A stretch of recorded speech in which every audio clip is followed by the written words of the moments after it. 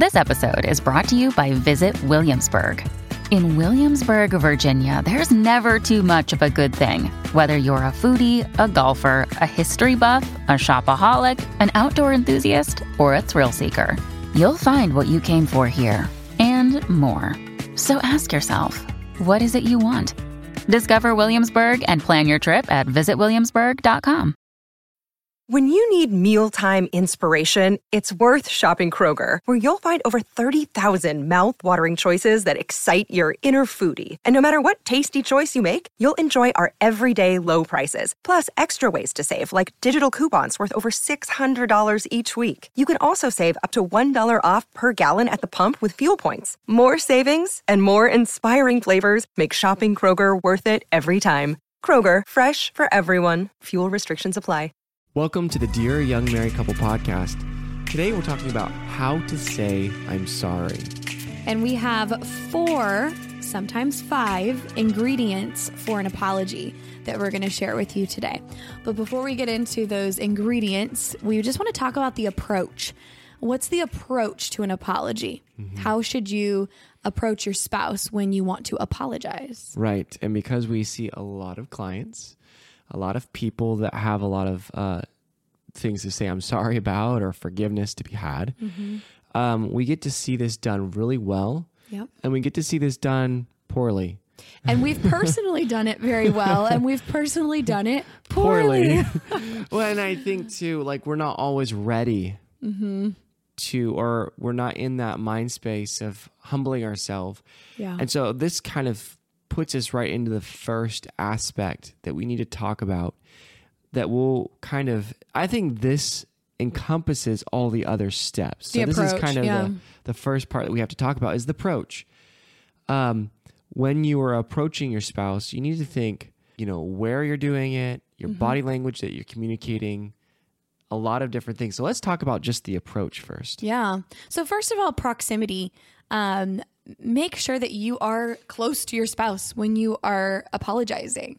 If you are across the house or across the room and you're like, sorry, that's probably not going to do much. The word sorry doesn't really mean anything if it's not healing the wound or if it's not reconciling what happened. So if you're wanting to truly ask for forgiveness, apologize, say I'm sorry, regardless of the infraction. And we'll talk about the different kinds of infractions, but you need to have proximity. So make sure that you are close to them, that you're making eye contact. Yeah. I think this was a difficult one for me when we first got married because I didn't want her to hurt, but sometimes when things were brought up, they were difficult for me to swallow. I didn't feel like I did anything wrong or I thought she was overreacting, right? And so I didn't really necessarily want to mend things. I just wanted to get over it, stop it.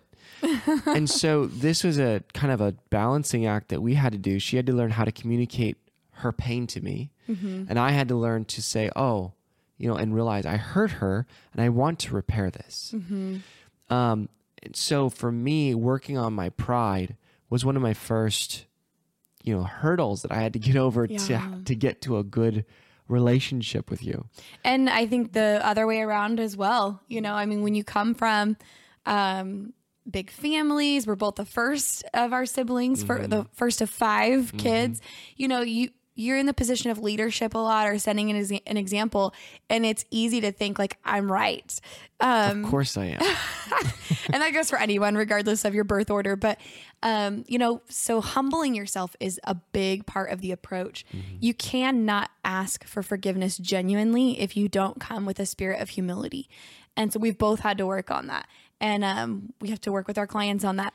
Now, if there's been a huge breach in trust, oftentimes, not always, but oftentimes the person seeking forgiveness does come with humility. They are broken. They're having a hard time even thinking that they're worthy of the relationship, so that's a little bit different. But if it's a simple repair where it's just something that was, it was forgetfulness, then that can sometimes be hard to take that stance of humility, but you need to if you want to repair it. Right. And just disclaimer for everybody listening going, oh, this doesn't address my situation. Realize that there are a lot of different angles to come at this. That's why we do counseling, because sometimes videos and, self-help fixes just don't help you see yourself and the cycle that you're in. But for the vast majority of people, I think these steps really do run true, and they do work. Chris had talked about proximity earlier. I think I learned that a little bit later on, that how important and disarming it was for Carissa. Like if she's pained and I'm trying to repair, just putting my hand on her knee or giving her a hug, even when I'm saying myself sometimes like, come on, like, let's get on. But she's pained. And this is the stance we've been talking about kind of melds into the first ingredient of the apology, acknowledging the pain that was caused. So remember, acknowledging the pain, it's their pain. Yeah. So it's not always that you feel pained here. It's does your spouse feel pain right now? And acknowledging that you hurt them. This is a person that you love. This is a person that, you said vows to and all this, right? So acknowledging that, like, I see you're in pain. I see that what I did or my actions or my neglect or whatever it was caused you pain or discomfort. And we're using the word pain, and it can sound kind of heavy or extreme. The reason why we're using the word pain is because the word sorry, it's a Western Germanic word that comes from a word that means pained or sore, right? So that's what you keep in mind when you're saying I'm sorry. You are trying to acknowledge the pain that was caused. You're acknowledging the soreness, the heaviness, the brokenness of what happened. Now, it could be something like, oh, so you went to Costco, right, on your way home. And then they're like, oh, no, I forgot, right? And so it's not like, oh, I'm so pained that you didn't go to Costco, right? But I do have an emotional response about that. Try to anticipate what that emotional response is. Right. And I think when you're able to just touch base with them and really try to feel like put their pain on your feet or walk a mile in their shoes. Yeah. You could really communicate and help get through that really quickly.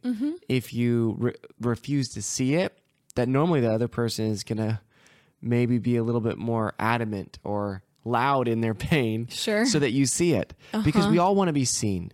Yeah. We always all want to be understood and seen by the other person. Especially so if that other person caused them pain, they're going to make sure that the other person sees that. So acknowledging the pain is one of the first points. So a simple thing would be like, man, I see that I really messed up, and I see that caused you a lot of just kind of inconvenience to you.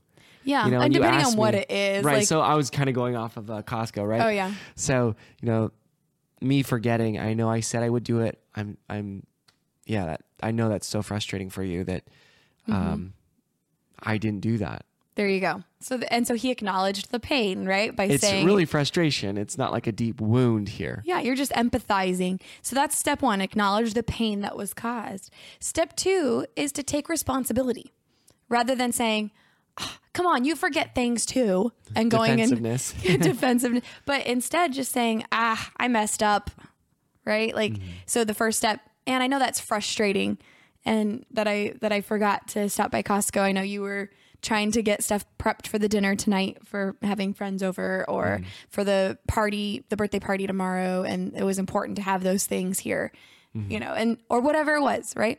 And then the second step, I messed up, man. So you're just owning it. Like, don't put it off on someone else. Right. Just blame. Right. We're pretty good at that. I think everybody's pretty good at like shifting that, because it's not fun to hold that, because we're owning it. We're saying we messed up, and that's not a great emotion to feel. Well, it's humbling, right? It's humbling, right? Yeah. Being humble is difficult. Yeah. So owning it, I'm the one who did this. I take responsibility. I'm not pushing it off.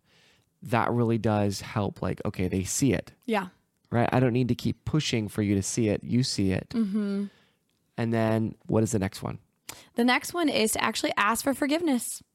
And so, I mean, again, if we're talking about a quick repair of like being forgetful, you could just say, will you forgive me? Like, just a quick question. Will you forgive me, babe?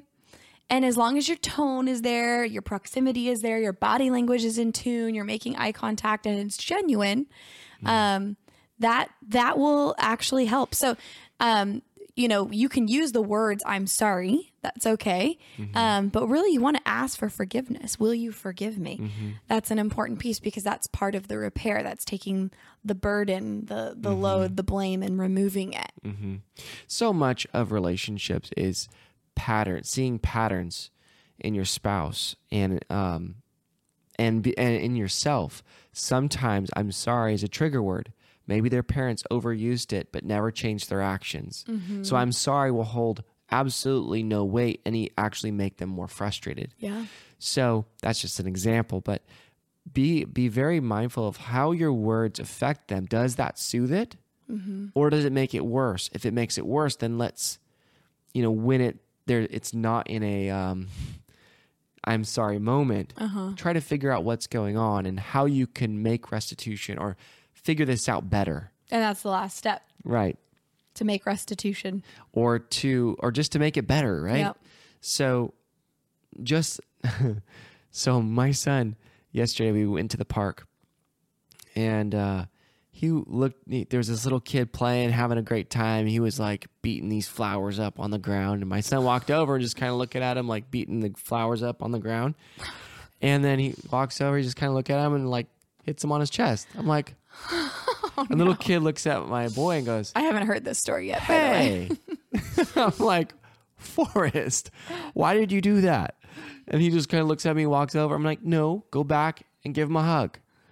So Forrest walks over to this boy he doesn't know and gives him a hug and walks back. And that's just an example of like, how are you going to make it better? Yeah. Right? We don't let our kids get away with this stuff. How are you going to try to fix the situation? So if, for example, we're using the example of Costco, you know, if I forgot, go. Just, all right, fine. You know, I'll go. And just do it really quick. But don't say, all right, fine. Right. Yeah, delete this. But go and take care of it. And that's making it right. Yeah, and making it right sometimes is obvious like that. Like, well, then go back to Costco and get it because you forgot it. But if it's not obvious, just ask your spouse, how can I make this right? How can I make this better? I mean, with our son hitting, so I didn't know about that until just now. With our son hitting a little boy, you know, you can't make it right by going to Costco. You can't make it right by just like fixing what happened, but you can go and you can hug him and, you know, say you're sorry. Are you okay? Did that hurt? You know, and so just make it right. So those are the 4 steps. Step 1, acknowledge the pain that was caused. Right. Step 2, own your stuff. Own it. Don't push it off. And then step 3, ask for forgiveness. That's where you can actually say, I'm sorry, if sorry is not a trigger word. Okay. And then ask for forgiveness. And then step 4, how can I make this better? Now, we mentioned at the beginning that there were 4, sometimes 5 ingredients for saying I'm sorry, for an apology. And so why do we talk about possibly a 5th ingredient? So for deep wounds, and this is not by any means like trying to heal things like affairs and, you know, pornography, you know, that coming out in a marriage. But for little bit deeper stuff, sometimes that self-loathing that comes isn't healthy. It just kind of erodes inside of you. So forgiving yourself is also a very big process in making things right, because you holding a now huge burden isn't equalizing a relationship. You know, it's not helping us come to, you know, being whole again. It actually just weights it down, because then you're less likely to, I don't know, perform at your best and just interact and have meaningful conversations, because you're just sometimes in a dark hole if you can't forgive yourself. And when you're in a dark hole, it's easier to not do some of the things that you need to do to make a relationship good. Exactly. Part of forgiving yourself, first of all, it's a process. Right. It can't happen just like that. But part of forgiving yourself is supernatural. You need to go to the Lord in prayer. And as you seek forgiveness from your spouse, you're also working on forgiving yourself and releasing that to the Lord and claiming your identity in Christ and not as that lying, cheating, dirty, whatever those adjectives are that you've tried to put on yourself. Right. And one little last tip here that's actually pretty big for the person saying sorry. If your spouse does forgive you, let's say they do forgive you, but there are still things that they expect you to do, that's not them not forgiving you. Right. That's them not trusting you. It's different. Trust and forgiveness are two different things. Remember that forgiveness is them pardoning you. They're not going to hold that against you for the rest of your life. They're not going to use that as, ammunition in your next fight. So that's what true forgiveness is. We don't bring that back up. We don't keep, using this as leverage. But there are maybe some things making restitution there that you might have to do for a little bit to get back to being whole in your relationship. For trust, if there was a big breach. For trust. Trust, yeah. Right. So remember that there is a difference between trust and forgiveness. Yeah. And so, stay humble and be willing to keep fighting for that relationship. Yes. And we have a lot of resources, by the way, if that's the situation you find yourself in, where we're not talking about a quick repair and just, saying I'm sorry but you're talking about a deep process of seeking and granting forgiveness because of a breach in trust. You can go to our website in the resources page. We have a link there, 5 steps when trust has been broken, which is a fabulous little PDF and video series that will send you to kind of help guide you on. Those are for bigger wounds. Yeah. But they will help. Yes. So take advantage of that, and we'll link that in the show notes too, if that's where you find yourself. But the process we talked about today is more about the everyday stuff that we go through where we need to do quick repairs, but we need to do it well. And so we hope that you found that helpful. If you are watching on YouTube today, be sure to like and subscribe. It helps the video reach many, many more couples. Yes, it does. And if you're listening on podcast, please leave a review. It really does help the channel out and helps more people find us. Thanks, guys. We'll see you next time. Have a good one. Bye.